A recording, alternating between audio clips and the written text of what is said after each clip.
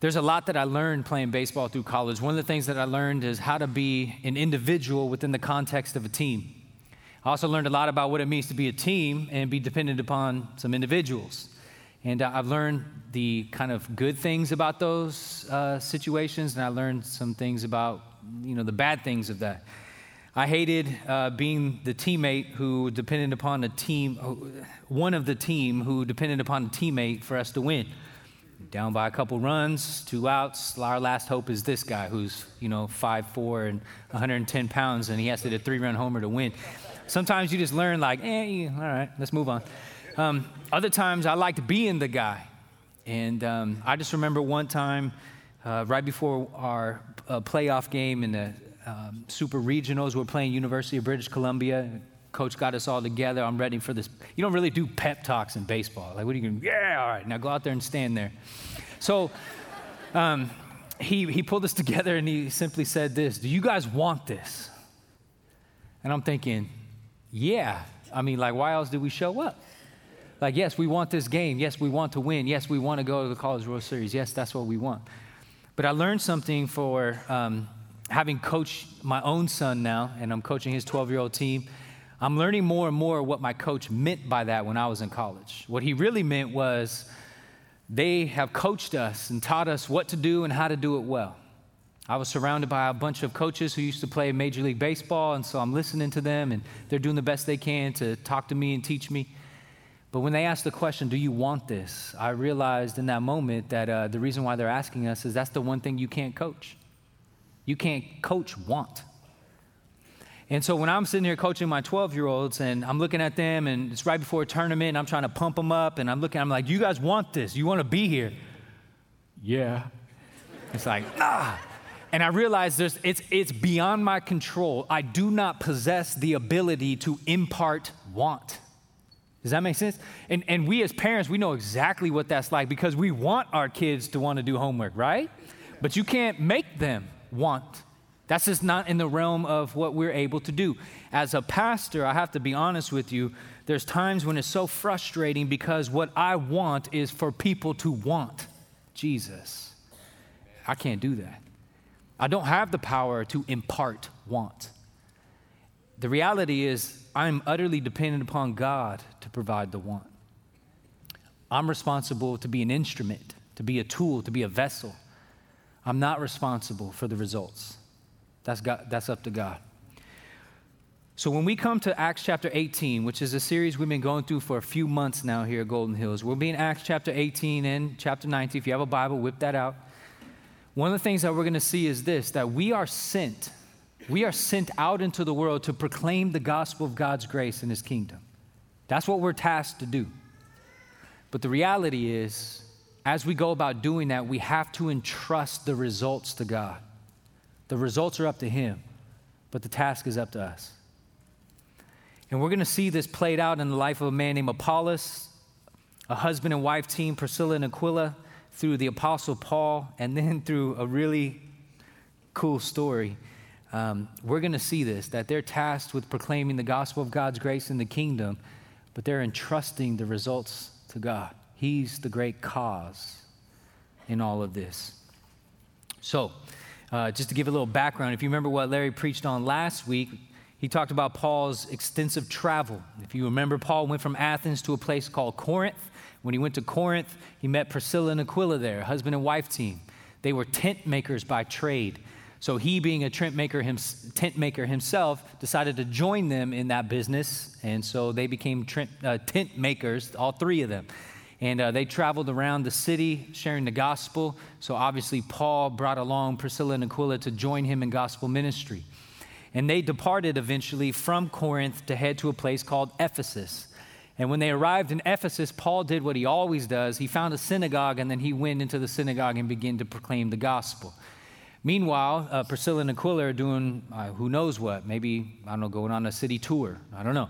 But he comes out of the synagogue and he finds Priscilla and Aquila and he tells them, hey, I'm going to leave you guys here and I'm going to head back. I'm out.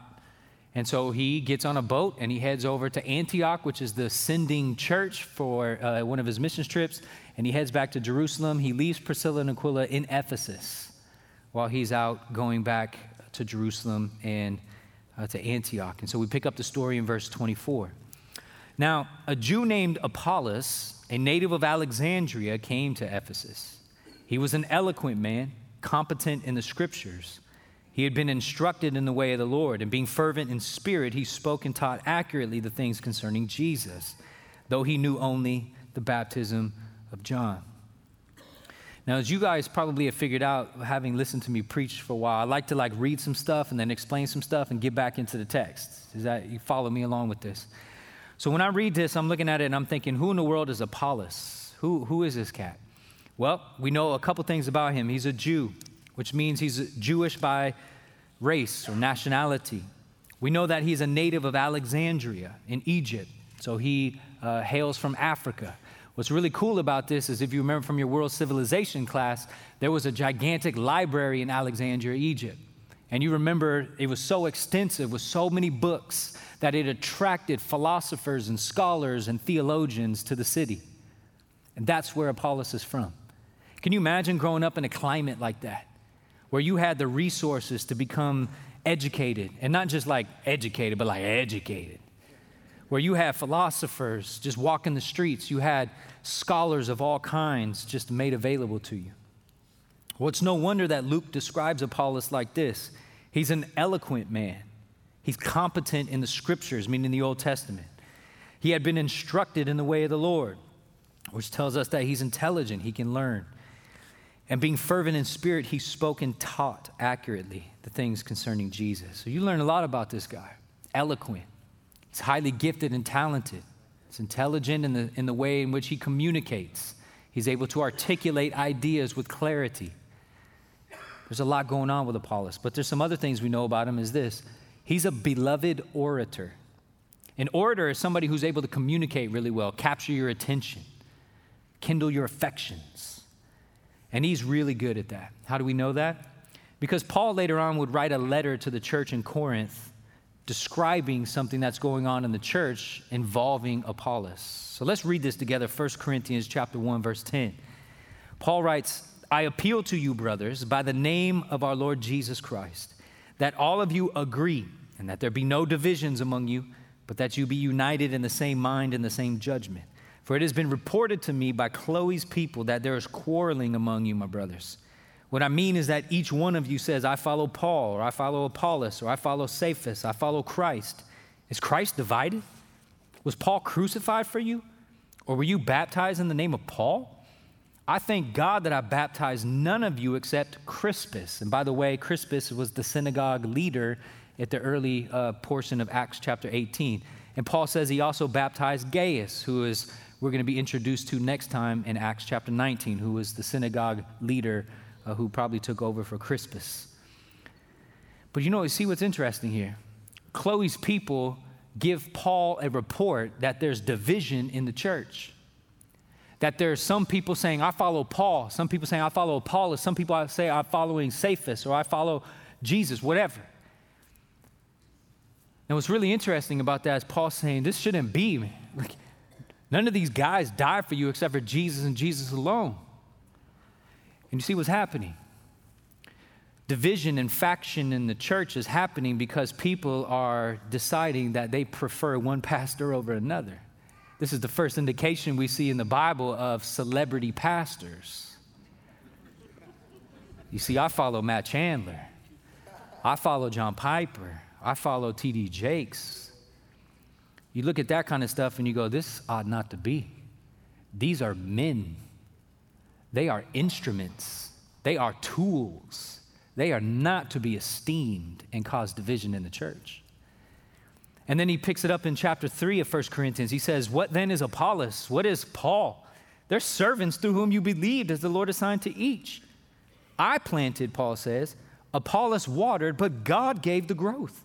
So neither he who plants nor he who waters is anything, but only God who gives the growth. So he who plants and he who waters are one, and each will receive his wages according to his labor. For we are God's fellow workers. You are God's field, God's building. You see what Paul's trying to get across and try to get into their heads? Are you kidding me? You can't esteem one person above another. What really counts is God. God is the agent of growth. God is the cause behind all of the results of ministry. We can't esteem one man above another and vice versa. Come on now. But if you notice, what was causing the division was some people were saying, you know what? Paul's smart and everything, but man, Apollos can preach. That man's got fire. We like him. We prefer him. And that is what Paul's saying, that can't happen. So we learn about Apollos that he's a gifted, very talented communicator, well-liked, beloved orator, highly intelligent. But you know what also we learn from this? Is that our giftedness can never be an excuse from us continuing to grow. In spite of all that Apollos had and all of his abilities, in spite of all the things that he was gifted and enabled to do, we're going to see in verse 26 that Apollos still had room to grow. Look at this, verse 26. He began to speak boldly in the synagogue, but when Priscilla and Aquila heard him, they took him aside and explained to him the way of God more accurately. Now, in verse 25, it says that he spoke and taught accurately the things concerning Jesus. But now in verse 26, it says they had to pull this guy to the side in order to teach him more accurately, which is a telling thing for me. That you and I, as gifted as we may be and as talented as we may be and as much charisma as we may have, those are not reasons to no longer seek continual growth in Christ. We have to understand that our giftedness does not excuse us from pursuing Christ. There's nobody, not you, not I, none of us who ever arrives. We got growth to pursue, and Apollos is one of these. But did you notice the process of his growth and how it all happened? He was speaking boldly in a synagogue. He's teaching. Priscilla and Aquila are standing right there next to him, and they hear something. This guy's missing something. He teaches accurately, but he needs to be more accurately. So it doesn't mean that he was wrong. It just means he was deficient in some way. So Priscilla and Aquila invite this guy over to their house. Do you notice that? If you have the NIV, that's what it says in verse 26. That they invited him to their house. They invited him to their home. In the ESV, it just simply says they took him aside. They don't publicly humiliate him. They don't stand up and go, you know what you don't know? They say, hey, our house is open tonight. You want to come over for dinner? Now, if he operates the way I operate, I live by the mantra, if it's free, it's for me. So if I have somebody invite me over for dinner and it's a free meal, guess what? I'll be there. So I don't know if that's why he came or what, but if you notice, they go to the house of Priscilla and Aquila, this godly couple. And you notice that Priscilla and Aquila are not described as scholars. They're not experts like professors, nor are they pastors. They're just people in the church who opened their home and invited this man who's eloquent and intelligent to sit together over the Word of God and to spend some time studying, talking about it, praying over it, and learning about it. You know what that sounds like to me? Small groups. Think about joining one. See what I did there? But the hard thing is this, we have to be real careful as the church that what we're doing is we're not just opening the Bible and said, let's read this paragraph. What do you think? What do you think? What do you think? How do you feel? What do you think? Because in pooling our ignorance, we may not get anywhere. But instead, somebody needs to actually do the research and figure out what this word says and then come back to the group and say, okay, let's read this together. Here's what's happening here. Let's learn together. Let's teach one another. And that's what's happening with Priscilla and Aquila and with Apollos, that they were teaching one another, encouraging one another. And this was really, really cool. Now, did you notice how they went about doing it? Simply inviting this man into their home. And it makes me think to myself, how might God want to use my home? How might God want me to open up my house, bringing people in to pray, to teach, and do all that? My wife Heather and I, when we first got here to Golden Hills almost 10 years ago, we decided the best way to really mentor, disciple people is to open up our houses on Thursday night. So we opened up our house. We told all the college students, you're welcome to come over. You know what irritated me? They would knock on the door. I'm in my comfy chair, my sweatpants. You want me to get up? So we had a policy. If you're going to come over to the Ward House, you better just come in. I'm not trying to get up. It's been a long week. So they would just come on in, and we'd have food in the fridge, and we'd have stuff on the counter. We'd have board games laid out. We'd be watching TV or whatever, and we're like, hey, man, this house is open for you. You want to talk about stuff? Let's talk. You want to pray? Let's do that. You want to play games? Let's do that. You want to eat? Go ahead. And we just opened our house up, man, and God blessed that ministry. And I'm just wondering, is that something God wants us to keep doing? Because you see it here. And notice from what Paul writes in Colossians, I think this is something that's a heartbeat of Paul. He says this in Colossians chapter 3. He says, let the word of Christ dwell in you richly. And the word you there is plural, you all. Let the word of Christ dwell in you all richly, teaching and admonishing one another in all wisdom, singing psalms, hymns, and spiritual songs with thankfulness in your hearts to God. Do you notice that Paul says we are to teach and admonish one another? It isn't if you are qualified, or if you have a special degree, or if. What he says is you need to let the word of Christ dwell in your hearts richly, all of you, and teach one another and admonish one another. And I think that's the best way that God grows the church, is he grows the church through each other. And you know that to be true because you've seen throughout the New Testament that there are so many commands about one another.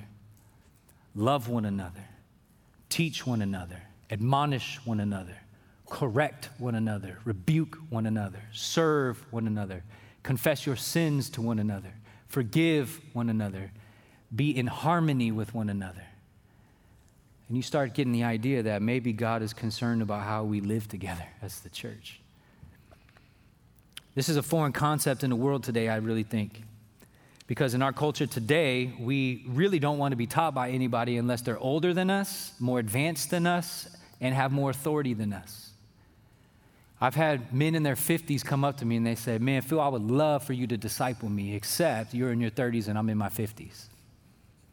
And I'm like, and? So you mean to tell me that just because you're 50, I have nothing to offer because I'm 30? Maybe that's a lesson right there. You see, the church is countercultural because the culture tells us don't listen to anybody unless they got credentials. And the church is a little bit different than that. It talks about how we, one another, are to build one another up. And remember, this whole thing takes place in the city of Ephesus. In the city of Ephesus. And so I asked myself the question, what might Paul have to say about this notion of the church building itself up? And luckily for you all, Ephesians chapter 4, he talks about it. It's the letter that Paul writes to the church in Ephesus, and here's his instructions about the church and how it's to grow. It says that he gave the apostles, the prophets, the evangelists, the shepherds, and the teachers to equip the saints for the work of ministry, for building up the body of Christ. Do you see the relationship of verses 11 and verse 12?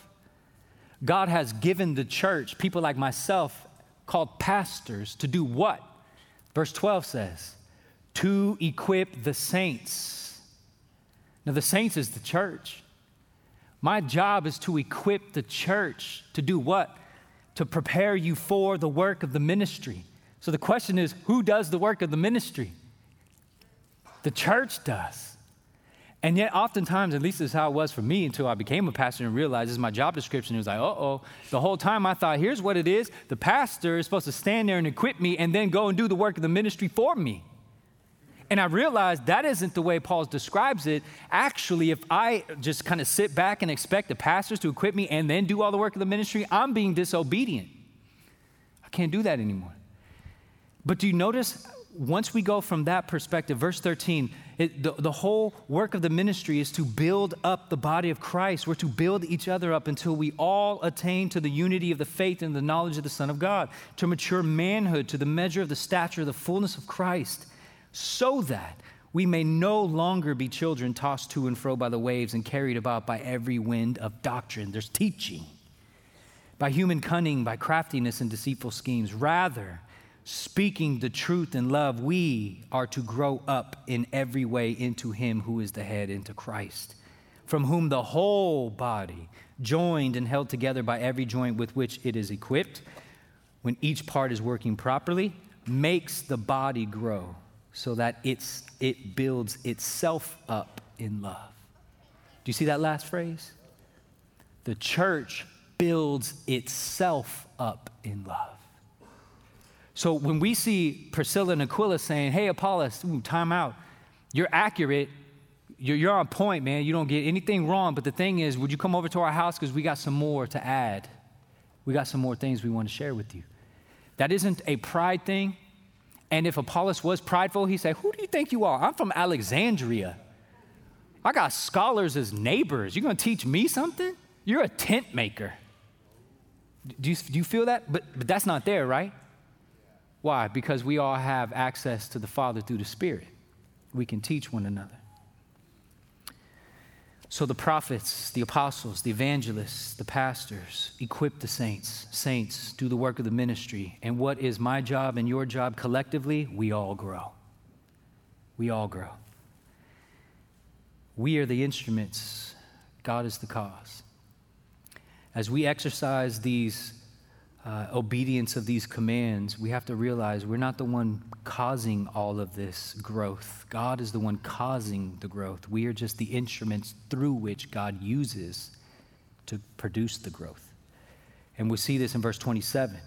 So when Apollos finished dinner, maybe they had spaghetti, I don't know. It's my favorite. When he wished to cross to Achaia, which is Corinth, the brothers encouraged him and wrote to the disciples to welcome him. So he gets a letter of recommendation. So he arrives in Corinth, and he greatly helped those who through grace had believed, for he powerfully refuted the Jews in public, showing by the scriptures that the Christ was Jesus. So Apollos shows up in Corinth, and he gets to work. He begins to powerfully refute and powerfully demonstrate how Jesus is the Messiah, the anointed one, the promised one, and how Jesus lived a sinless life, how he died for the consequences of sin, how he was risen from the dead, ushering in the new creation. And you notice he was walking alongside these disciples, these Christians, helping them who through grace had believed. Whose grace? God's grace. God's grace is what saves. But oftentimes, God uses us as the instrument or mechanism through which he saves people by the preaching of the gospel. And we have to make sure we understand that truth. So there he was, Apollos in Corinth, doing work, preaching, and God was saving people. Apollos the instrument, God the cause. Chapter 19, verse 1. And it happened that while Apollos was at Corinth, Paul passed through the inland country and came to Ephesus, and there he found some disciples. And he said to them, did you receive the Holy Spirit when you believed? And they said, no, we've never even heard that there is a Holy Spirit. This is an interesting exchange of questions and answers. Paul leaves Antioch and Jerusalem. He's heading back around the inland country, going back through the churches he helped to plant, strengthening the disciples. He arrives in Ephesus. He sees a group of 12 men gathered together, and he supposes that they are disciples of Jesus. And I'm going to suggest that they're not disciples of Jesus. They're disciples of John. And here's why. He wants to know whether or not they're disciples of John or disciples of Jesus. So he asked this question in verse 2. He said to them, did you receive the Holy Spirit when you believed? Do you see how he phrases that question? Did you receive the Holy Spirit? And then the next word is when you believed. Not after, not before, when. This is important because in Paul's mind, he connects the reception of the Holy Spirit with belief in Jesus. And so when somebody finally believes in Jesus, what in the world does that mean? It means simply this: recognition of our own brokenness and the recognition that we are in need of repair and healing. And then to hear the good news that God sent Jesus, God come in the flesh, to live the unbroken, perfect life for us, but to take upon himself through his death on the cross, the penalty of sin, that he was buried and that he rose from the third day. That resurrection is the proof that God, in Jesus Christ, his work was enough. And so we come to trust that Jesus is enough.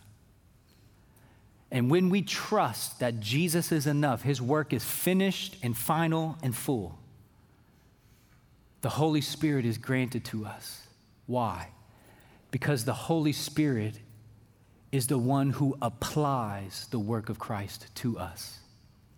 And you cannot have the application of the work of Christ applied to you until you hear what the work of Christ is. So trusting Christ's finished work and having Christ's finished work applied to you through the Holy Spirit are one and the same. And so Paul asked the question, did you guys receive the Holy Spirit when you believed? Or in other words, did you have the effects of the finished work of Jesus applied to you? And they say, we haven't even heard of the Holy Spirit. What are you talking about? So what is his conclusion? Are these disciples of Jesus or not? Nope, they're not. They can't be. They don't even know who he is. So then he said, into what were you baptized? And they said, into John's baptism. Now, what in the world is that? John's baptism was a baptism of repentance. What it was a symbolic gesture where somebody is asked the question, are you a sinner? And they go, yep. Okay, you need to stop. And they're like, yeah, I know. All right, come down into the water, and we're going to publicly have you be washed with water as a symbolic gesture that you're ready to stop sinning. Okay.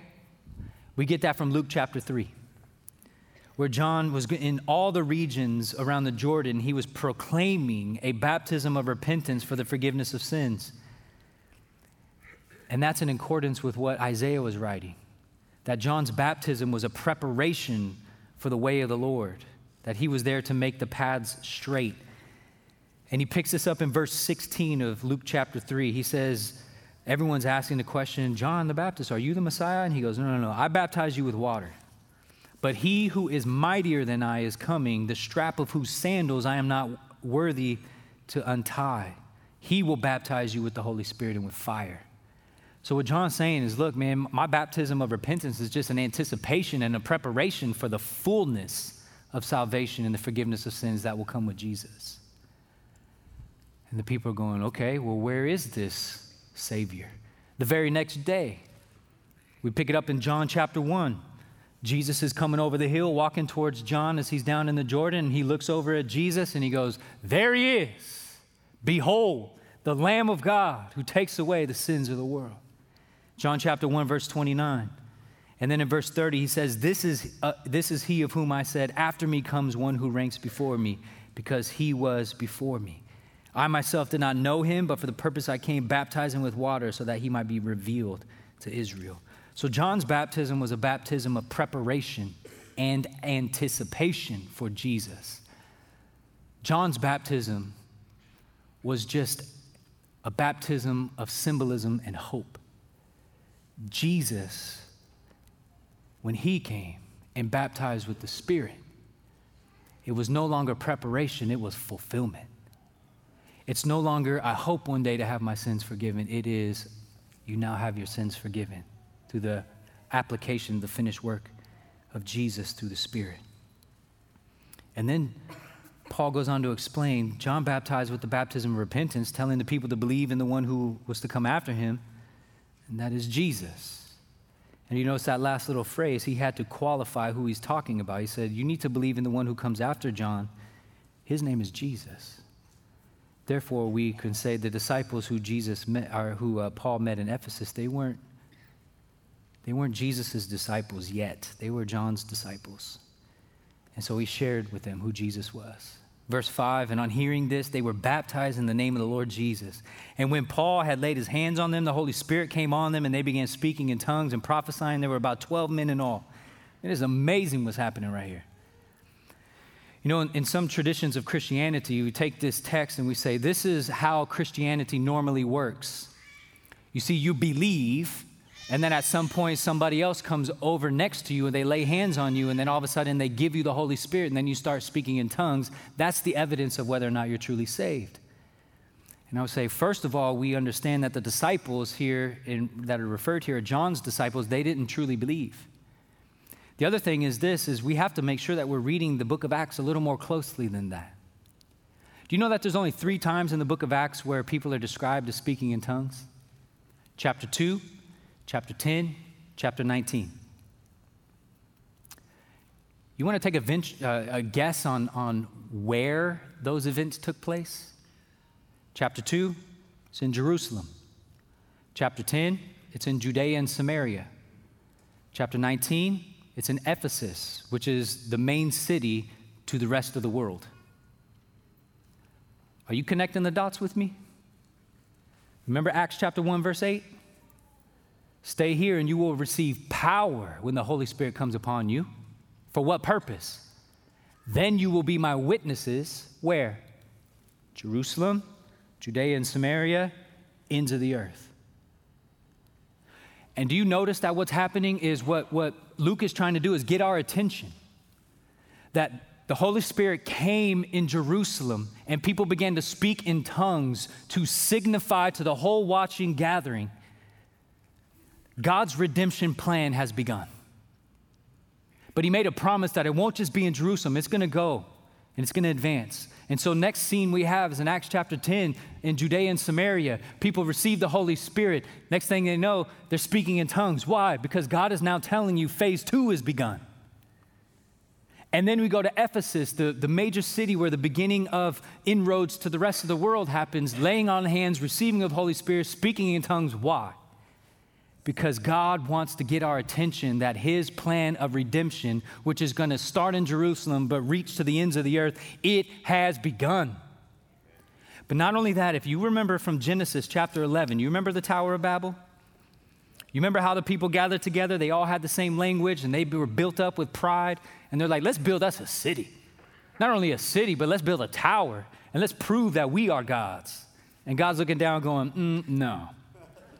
So he comes down and he confuses their language and disperses them all over the face of the earth.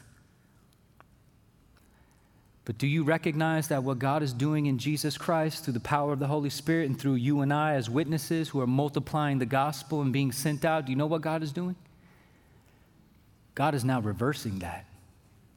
Where it was pride and the consequence was dispersion and confusion, God is now sending us out to bring back and to bring clarity and oneness in the church. Do you see what's happening? God is reversing the curse. God is redeeming. God is restoring. God is reconciling. No wonder why the church is oftentimes referred to as the kingdom of God, which is comprised of people from every tongue, from every tribe, from every nation, and from every people group, because God desires to have a people for his own possessions who are a sampling and a representation of all that he has created from all kinds of different cultures. And so what we see in this Jerusalem, Judea, and Samaria, and the ends of the earth, and people speaking in tongues is not a normal Christian activity. What it is trying to instruct us that God is on the move, and through the power of the Holy Spirit, the gospel is effectual, and you and I are filled with the Spirit, and the work of Christ has been applied to us, so we must go in the power of the Spirit and go make disciples, not trusting ourselves to produce the results, but God will do it. Be faithful as an instrument. God is on the move. Let's go. That's what he's trying to get across. And that, brothers and sisters, is awesome. It goes on. And it says that Paul then entered the synagogue for 3 months, and he was speaking boldly, reasoning and persuading. And then notice this, he was reasoning and persuading about the kingdom of God. That's why that phrase is used here. It's an example to us. This is about, the whole book of Acts is about how the Holy Spirit is bringing about the kingdom of God. It's amazing. But people didn't like that. He spent 3 months laying out his arguments, laying out his rationale, and the people were like, yeah, anyways, verse 9. But when some became stubborn and continued in unbelief, speaking evil of the way before the congregation, he withdrew from them and took the disciples with him, reasoning daily in the hall of Tyrannus. So basically, Paul takes his ball and goes home. But that's the formula that Paul uses. Remember Romans 1:16? What is the power of God for salvation? It's the gospel. And it saves everyone who believes, first for the Jew, then for the Gentile. So Paul goes to the Jews first in the synagogue and shares with them the gospel. They resist it, and so he says, all right, I'm going to the Gentiles then. So he rents a public hall, and he spends, according to verse 10, 2 years there, arguing, persuading, and presenting the truth of the gospel to any who would hear. And it says, all the residents of Asia heard the word of the Lord. Now, that doesn't mean every single resident without exception. That would be crazy. What it means is every single resident without distinction. That's why he uses that little clause at the end. He says both Jews and Greeks. In other words, the gospel is for everyone. Not just Jews, but for everyone. Yes, the promises were made to the Jewish people. And yes, they've been fulfilled by a Jewish man named Jesus. But the effects of his work can be applied to everyone and anyone. Now that's good.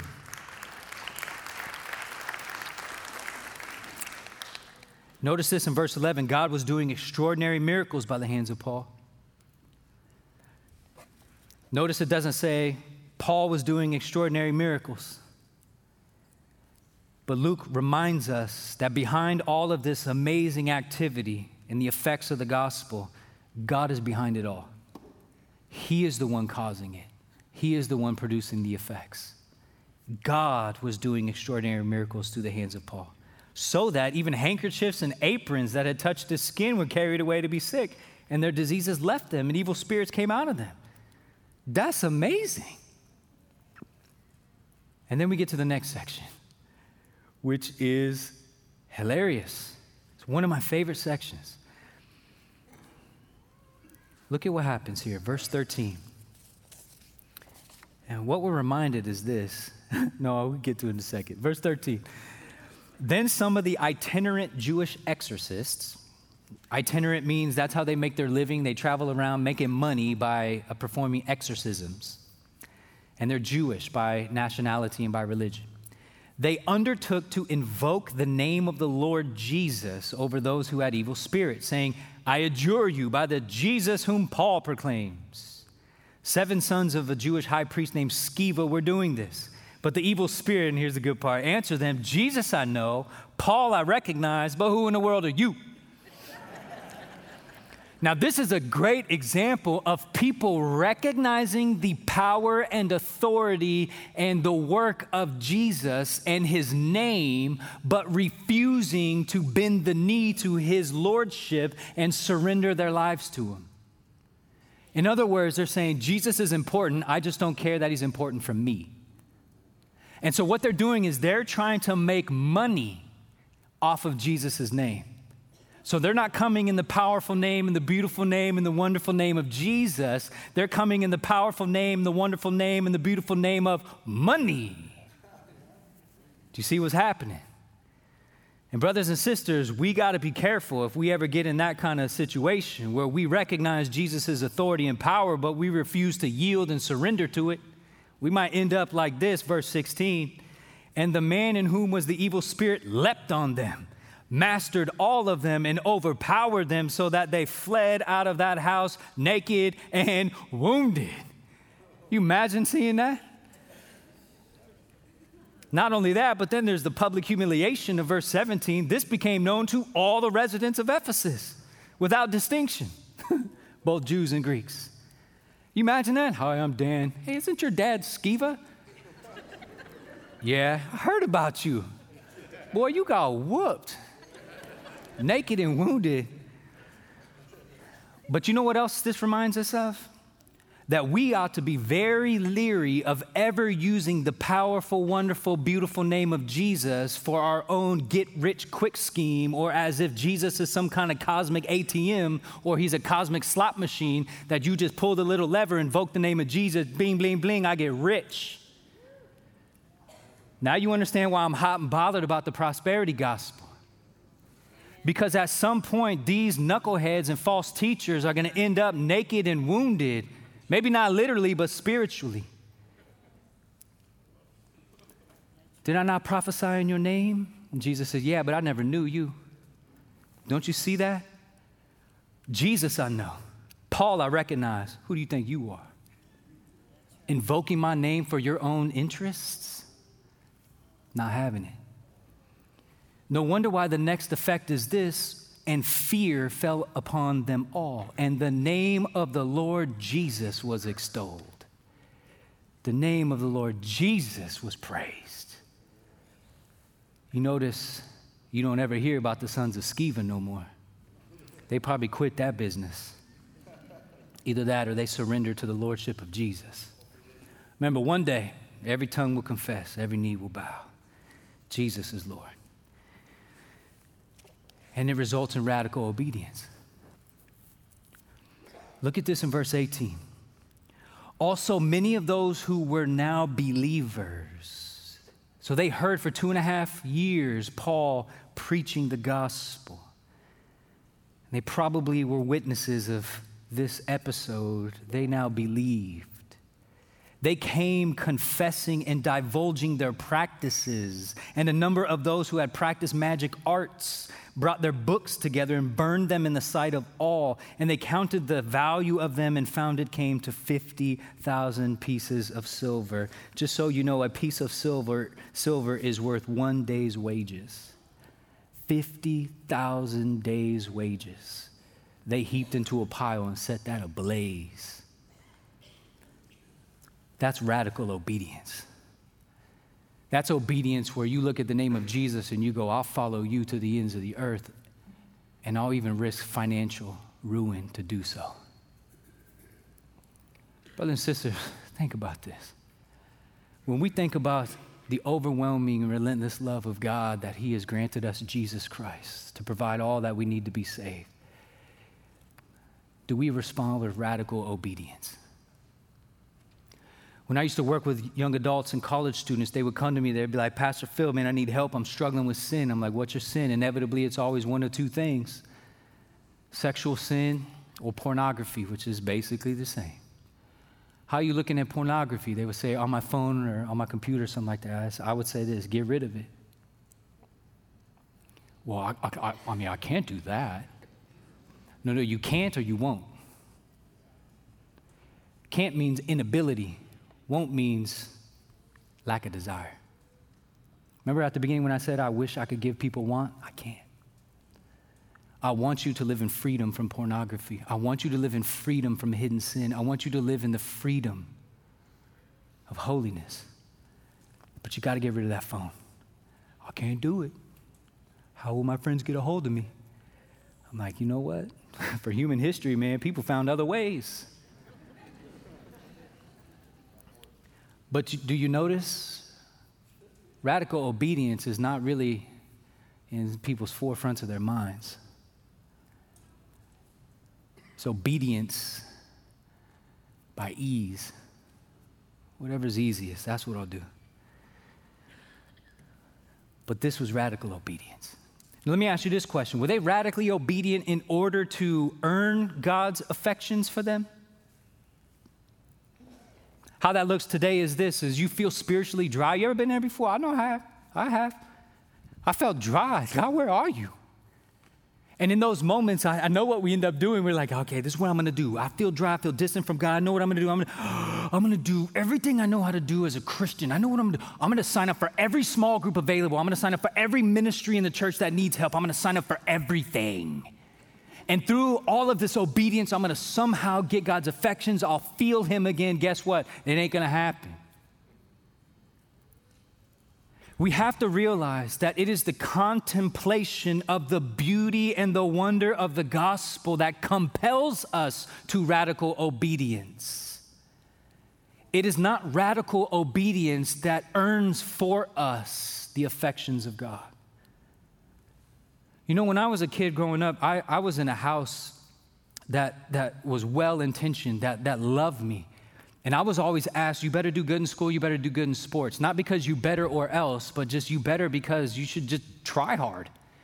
And so I would play baseball, I would do really well, and I would come home, my dad would be helping coach, and he's like, hey, you went 3-4, a couple doubles, single, good job, you stole some bases. What happened on that fourth at bat? And in my mind, what he was saying was, you got to do better, dude. Come on, 3 out of 4? What my dad was really saying was, you did great 3 out of 4 times. That fourth time, let's think about it, and let's see if we can figure out how to get better. Do you see the nobility in my dad's heart? He had good intentions. I don't fault my dad at all. But I told my dad as an adult, I was like, you know, when you used to say that kind of stuff, you know what it did to me? It made me feel like the only way to earn your love is to be perfect. And not only that, but in school, I felt the same exact way. And I don't know about you, but I'm an insecure sinner. And deep down, my whole entire life, all I want to be is loved. To be honest with you, that's where I'm at. That's where I'm at. I just want to be loved. And I thought from my parents that the only way I'm ever going to feel loved from them is if I obey and if I'm perfect and if I do everything they tell me to do. And I've taken that into my Christian life. Well, I have it in my mind that the only way that God could truly love me is if I perform well enough for him. You better be perfect, Phil, or else God's going to not love you anymore. And that's why I'm fiercely loyal to the gospel. Because you know what the idea of, hey, you better be obedient in order to win God's love. You better be obedient in order to feel God's love. You know what that's called? That's called good advice. But the gospel is good news. It's not what I need to do to earn God's favor for me. It's what God has done in Christ Jesus to secure and purchase God's affections for me. Jesus Christ, you have to hear, Jesus Christ did everything that was required and everything that was necessary to secure for all time God's affections for me. So whatever is true that the Father says about Jesus is true of me because I'm in Jesus. So when Jesus was baptized and you heard the voice from heaven, this is my Son with whom I am well pleased. Those words are meant for me because I'm in Jesus. So you need to hear this, Christians, wherever you're at. If you are in Christ, you have to know this. Those words, you are my son, you are my daughter, and in you I am well pleased.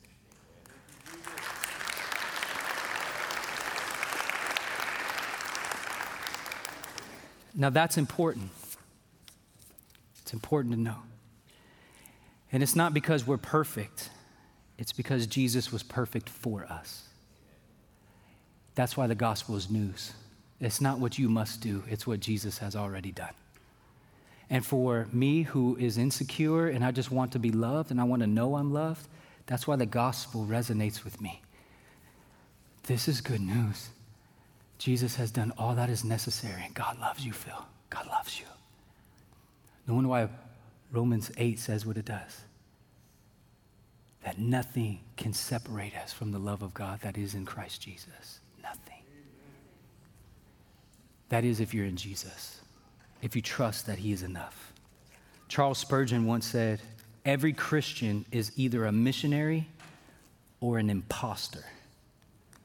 Either we go with the good news or we go with good advice. One leads to eternal bliss and the other one to eternal destruction. Because you will never be good enough to win God's affections. But Jesus has done it all. It is finished, he said. And we have to trust him. The conclusion, verse 20, so the word of the Lord continued to increase and prevail mightily. Brothers and sisters, if we are sent out and proclaim the pure gospel of God's kingdom and God's grace, and trust ourselves to God to produce the results, God's word will prevail. So, Father, help us, I pray, as a church. You have to do this in us. These people, In Acts 19, they divulged their practices. They confessed their sins. They lived in radical obedience, not in order to earn your affections, but because they already had them. And God, would you help us as a church to contemplate deeply the gospel, the good news that you have secured for us for all time, your love and your forgiveness through the shed blood of Jesus and his victorious resurrection from the dead. And that is why I'm a new creation. So God, thank you for the gospel. Thank you for entrusting it to people like us who are now sent to go into the world to bring healing to those who are broken and to help those who are hurting, to bring them into a knowledge of you.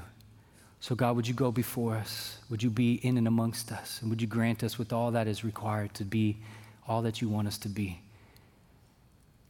God, we love you. Thank you for loving us. It's in Jesus' name we pray. Amen.